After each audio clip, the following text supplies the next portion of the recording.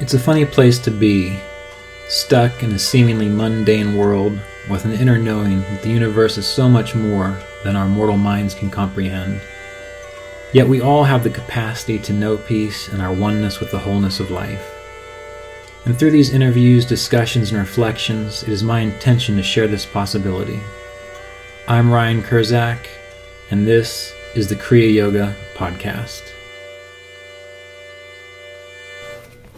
I'm going to be looking at an old book of mine, The Eternal Way, which is Roy Eugene Davis's commentary on the Bhagavad Gita. I've had this book, I think, since probably the first pressing of it, and you can tell it's a little scuffed up and old, but it's held together well. I was reading the other night the chapter on the yoga of discernment and realization, and I've read this book so much that I have all kinds of things marked, and I have bookmarks here and there. And as I was reading, this picture, Ramana Maharshi's picture, fell out of it, and I went to see where that came from. And it occurred to me that I think that this little section of the Bhagavad Gita would be great for consideration today. So, this is from Sutra, or verse 21 of chapter 7 of the Bhagavad Gita. And chapter 7 is called the Yoga of Discernment and Realization.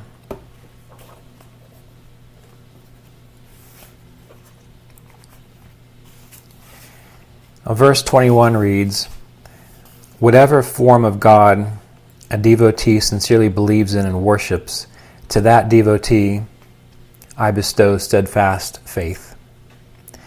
And Mr. Davis clarified that verse by saying, "However God is imagined or known to be, sincere devotion awakens soul qualities and attracts to the devotee influential support from the all-pervading field of God." And then he explains, "The direct way to knowledge of God is to contemplate, ponder, analyze, meditate upon the aspect of God which seems most valid, while being receptive to unfoldments of insights that allow clear perception of the reality of God. If at first a devotee feels more comfortable seeking a relationship with God as a caring being, this relationship can be contemplated. Or God can be contemplated as the omnipresent field of consciousness, a cosmic presence, light, sound, or as the absolute reality." So there's a lot in this paragraph to consider here.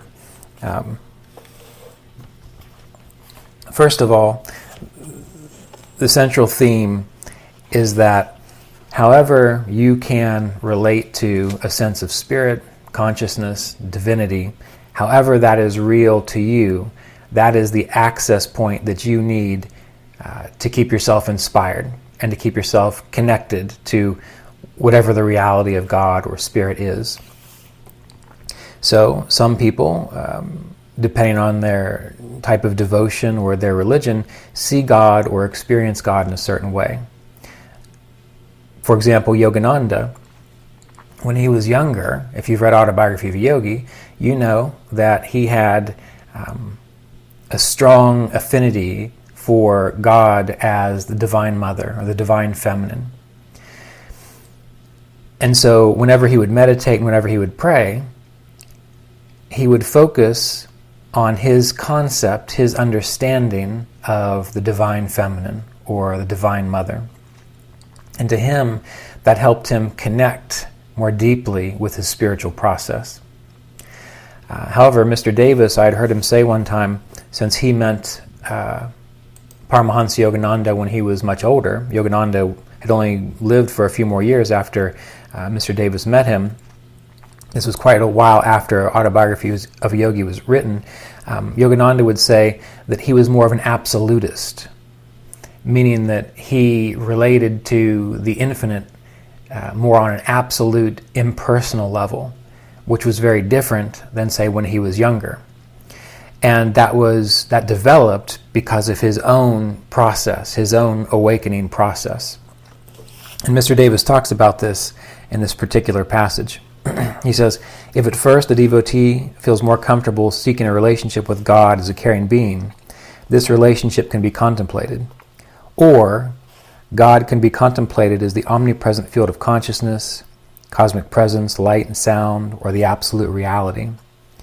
And before that he says, it's good to be receptive to unfoldments of insights that allow the clear perception of your spiritual process. And this is another extremely important point, because think about it. When you first begin practicing meditation or yoga or your spiritual path, you have an idea of what it's going to look like at the end of the road. That's why you began practicing, because you want to experience whatever you think the end of the road is. Now, it's not going to be true for everybody, but most people, I think this way. So if you are, say, 17 when you begin practicing and you're coming out of a devoted Catholic background, you might have a sense that the whole spiritual process is going to be meeting this being in white known as Jesus. Okay, well, when you're 17 years old and you're just getting started, if that's what inspires you, by all means, let that be your drive, because even though that's not the ultimate end of it, it carries your intention, and it carries your love, and it carries your devotion. And it's not the thing you're looking at that's so important, it's how it generates love and devotion within your life. So as a person develops, you see, as they meditate and as they read and as they study, you're going to get insights into, well, what is the reality of spirit actually like? And as you go and you get those insights, you're going to have to let go of some of your old ideas. Just like when we talked about Yogananda, and in the beginning, he had this devotion towards Divine Mother and this great love for Divine Mother. Well, as he got older, he said he became more of an absolutist, which means, was he consciously sitting down to meditate upon Divine Mother? I don't know, I couldn't ask him.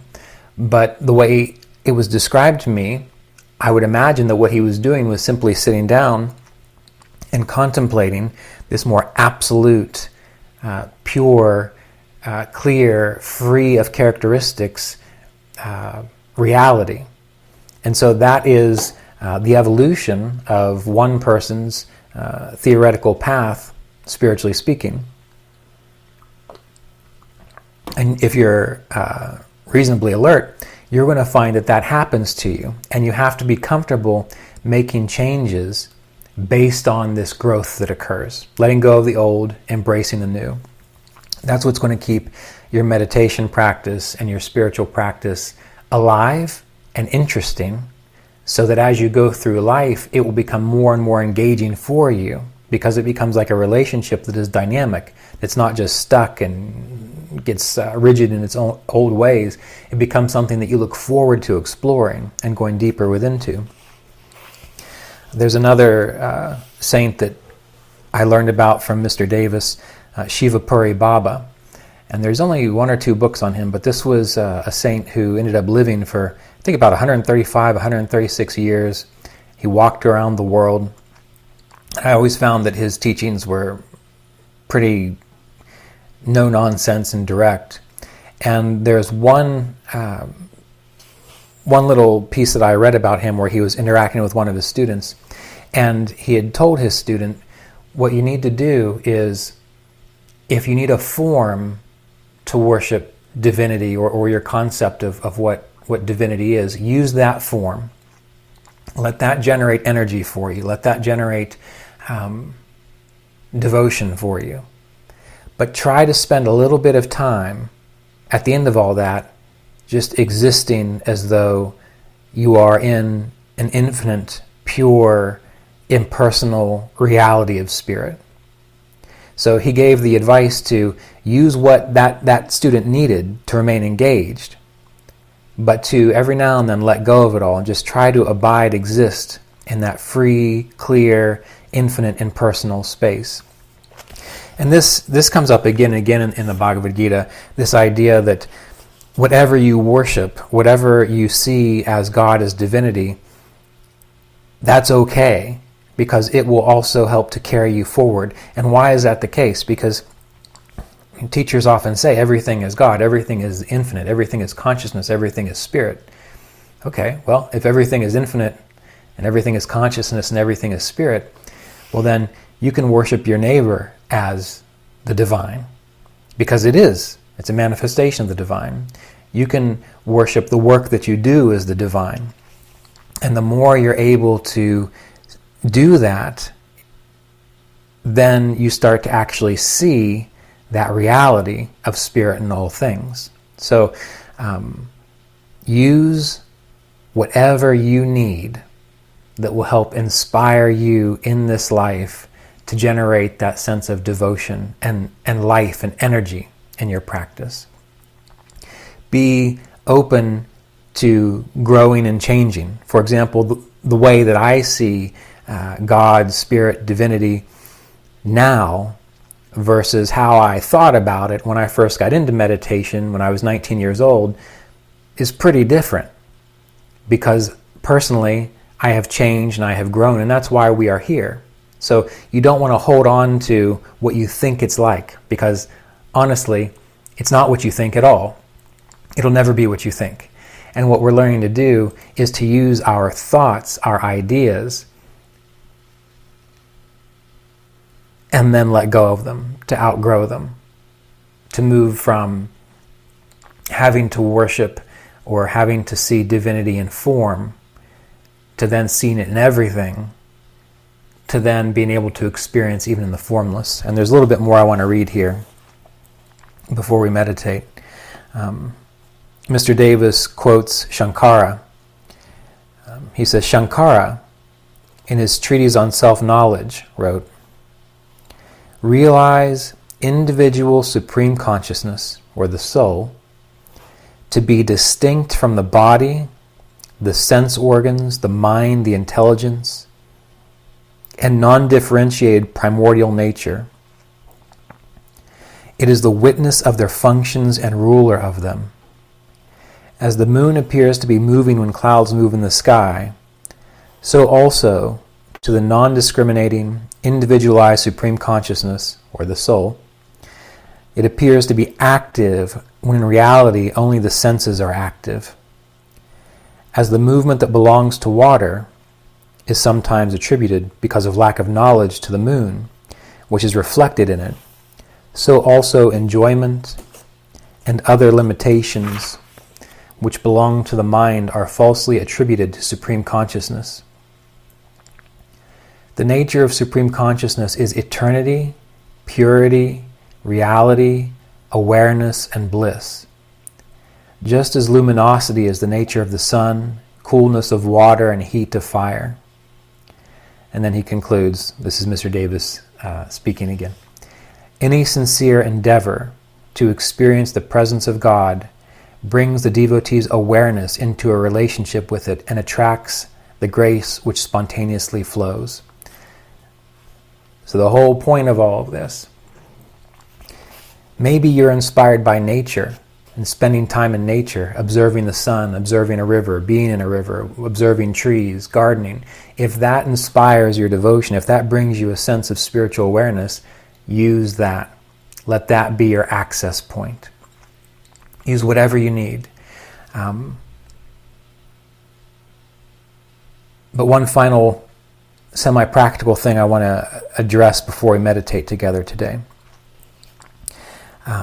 So the idea, any sincere endeavor to experience the presence of God brings the devotee's awareness into a relationship with it and attracts the blessing grace which spontaneously flows. We remember that. And then from Shankara, the very last sentence in this quote was, "The nature of supreme consciousness is eternity, purity, reality, awareness, and bliss. Just as luminosity is the nature of the sun, coolness of water, and heat of fire." Now this is important, this final sentence here.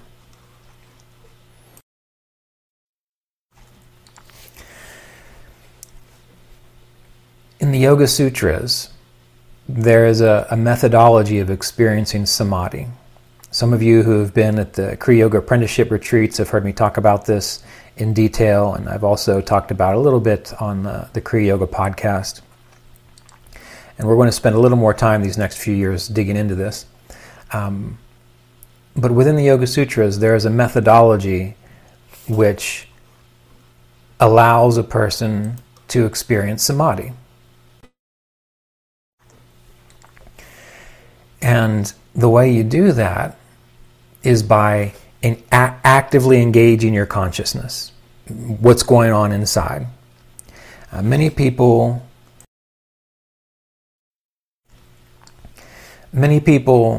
begin practicing Kriya Yoga, like we all have and we all do, where we're inspired to learn the Kriya Pranayama techniques and the Kriya Yoga techniques. But if we think about the Yoga Sutras of Patanjali, pranayama is within the first portion of the 8 limbs of yoga. We have yama, niyama, asana, then pranayama. Then we go to pratyahara, internalizing our awareness, dharana, dhyana, and samadhi, which is meditation and focus. And so in the beginning, we have to start by practicing the yamas and niyamas, harmlessness, truthfulness, non-attachment, and so on. And then we learn to sit still, to practice asana, to be able to sit up straight, be still. And then we practice pranayama, which is alternate nostril breathing, Kriya Pranayama. There's a few different kinds of pranayama. But once we have these earlier stages down, now we're prepared to go within, pratyahara, to turn our attention within. And it takes a while to develop the ability to turn our attention within, but what many people do once they learn what they think is the full Kriya Pranayama is they just do the breath awareness and they just sit there. And they're going to be stiller, more still, and they're going to have a greater capacity for relaxation, and they're going to have a greater capacity to experience superconsciousness, because that's the whole purpose of the techniques. But if you just stop at those techniques, you're not engaging the rest of the process, which leads to a state of samadhi. And so once we learn to practice pranayama, we have to learn to pull our awareness within. And you see, if we've already been practicing the yamas and niyamas, one of them which is non-attachment, we will absolutely be able to direct our awareness within because we're not attached to all the distractions, either in our mind or around us, so we can go within. Once you go within, now what? Do you just go within and then sit there? No. There are other stages. Dharana and dhyana, which is focusing on your chosen object of meditation at the exclusion of all else. And this is maybe easier for some, but usually it's not easy. It requires the foundation from the previous limbs of yoga. And it requires you to be engaged, alert, awake in the process. So, to tie this to everything we've been discussing, once you can direct your awareness within, and that takes practice, now you have your chosen ideal of what God, the Divine Spirit, is. So you begin to contemplate that. And what did Mr. Davis say contemplation was? It was to ponder, analyze, or meditate upon. That means it's like you're within yourself, and imagine there's just like a field, your little laboratory inside. And within that laboratory, what are you doing? You're deciding, okay, this is my concept of the divine, so I'm going to think about it. I'm going to imagine what it would feel like to be in that presence, to know it, to experience it. And I'm going to keep doing that. And what that's doing is it's keeping your awareness within. It's also practicing the next limb of yoga, which is to focus on your chosen object. And it requires a consistent practice, meaning you might get distracted a little bit.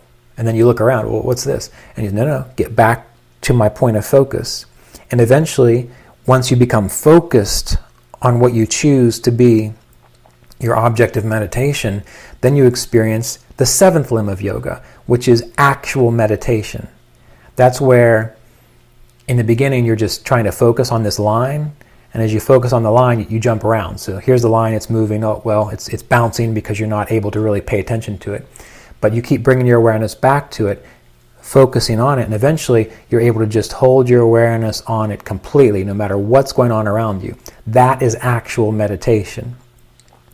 When you're able to hold your awareness on it long enough, and if you read the Yoga Sutras, it says that essentially success in this happens after a long period of practice. It doesn't say success in this happens after you get the right blessing from the right guru. It doesn't say that this happens after you find the magical technique. It says success happens after a long period of practice. And what happens once you're able to focus on it for a long time, and you do it day after day and year after year, eventually it's as if you become that thing. And that's when the experience of samadhi or oneness is there. So you see, we want to consider the full scope of yoga, of Kriya Yoga, and not just focus it on a pranayama technique. You need to look at it as like an internal process that you're developing and cultivating. And finally,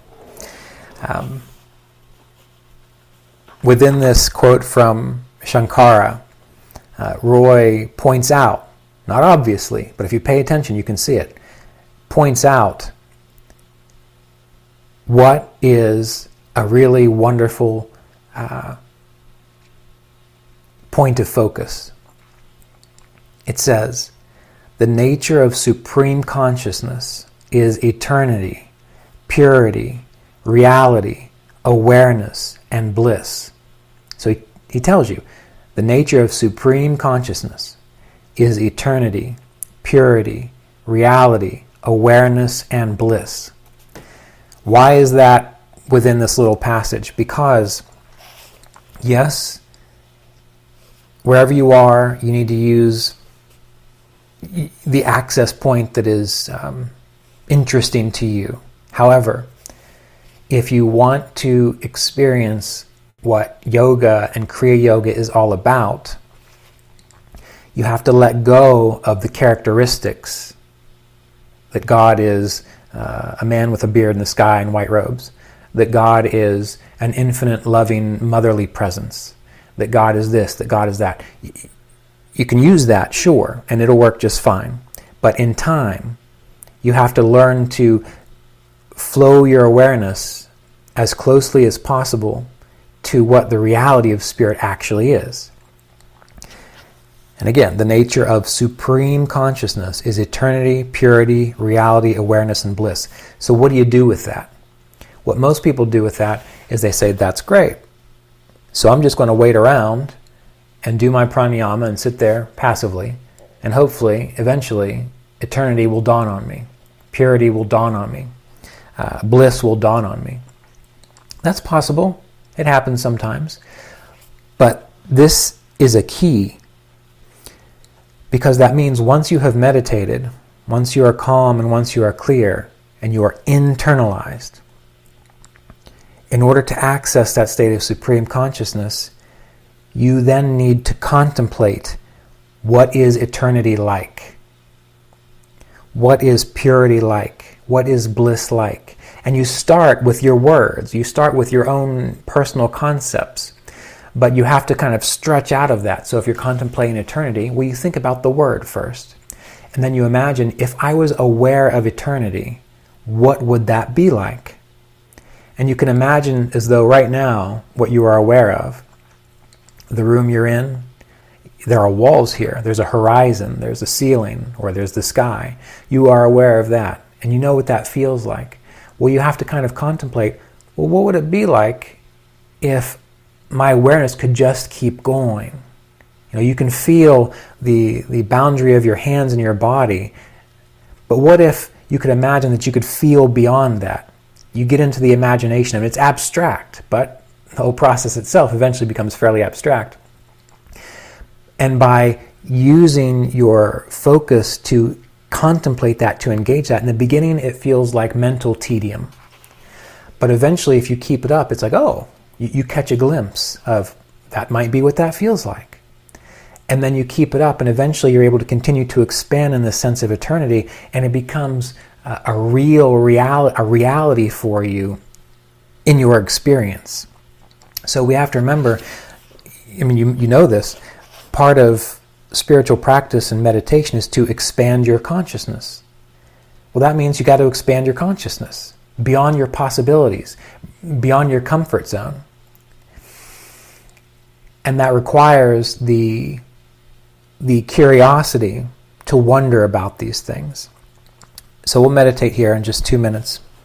But what I'm just trying to encourage you to do is these abstract ideas that you think God might be like: infinity, eternity, purity, timelessness. That's the best words can describe. That's why in the Holy Science, Sri Yukteswar talks about once you go beyond time, once you go beyond space and boundaries, then you're in Sat, or truth. You have to start contemplating those things and imagine what they would feel like inside while you're meditating.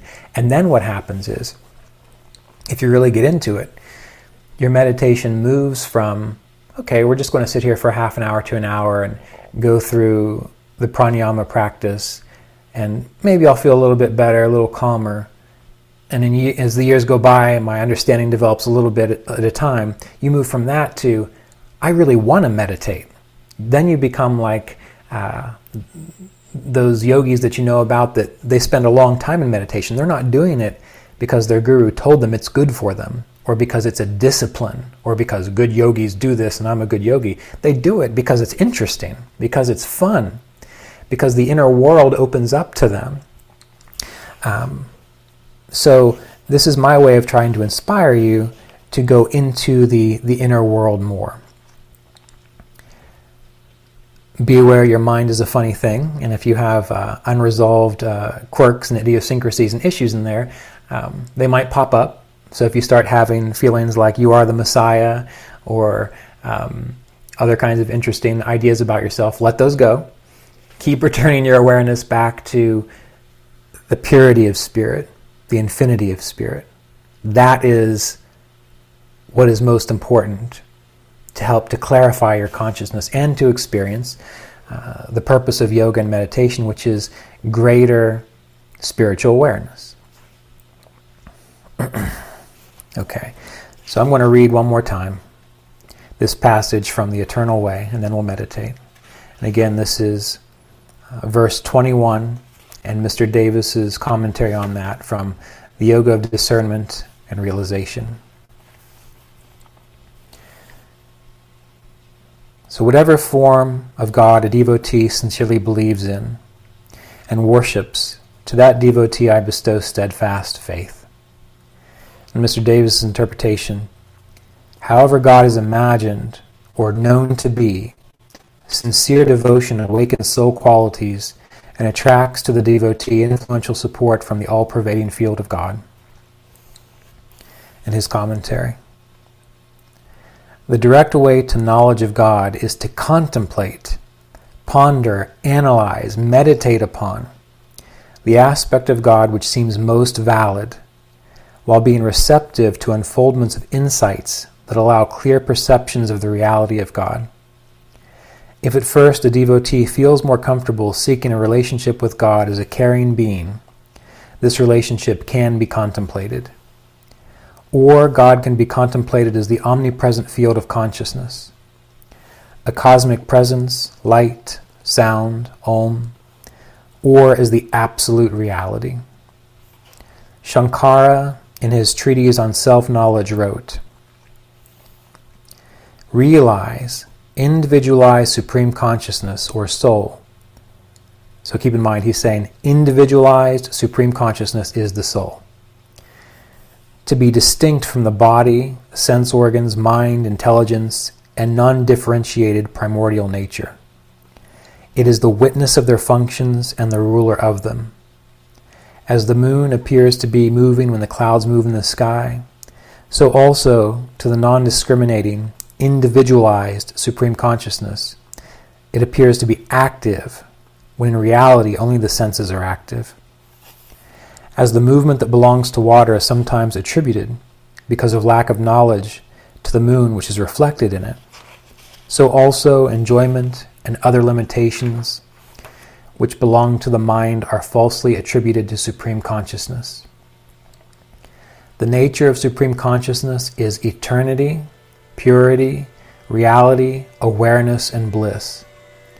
Just as luminosity is the nature of the sun, coolness of water, and heat of fire. Any sincere endeavor to experience the presence of God brings the devotee's awareness into a relationship with it and attracts the grace which spontaneously flows. This episode of the Kriya Yoga podcast was made possible by donations from Kriya Yoga apprenticeship students and supporters of our Patreon community at www.patreon.com/Kriya Yoga.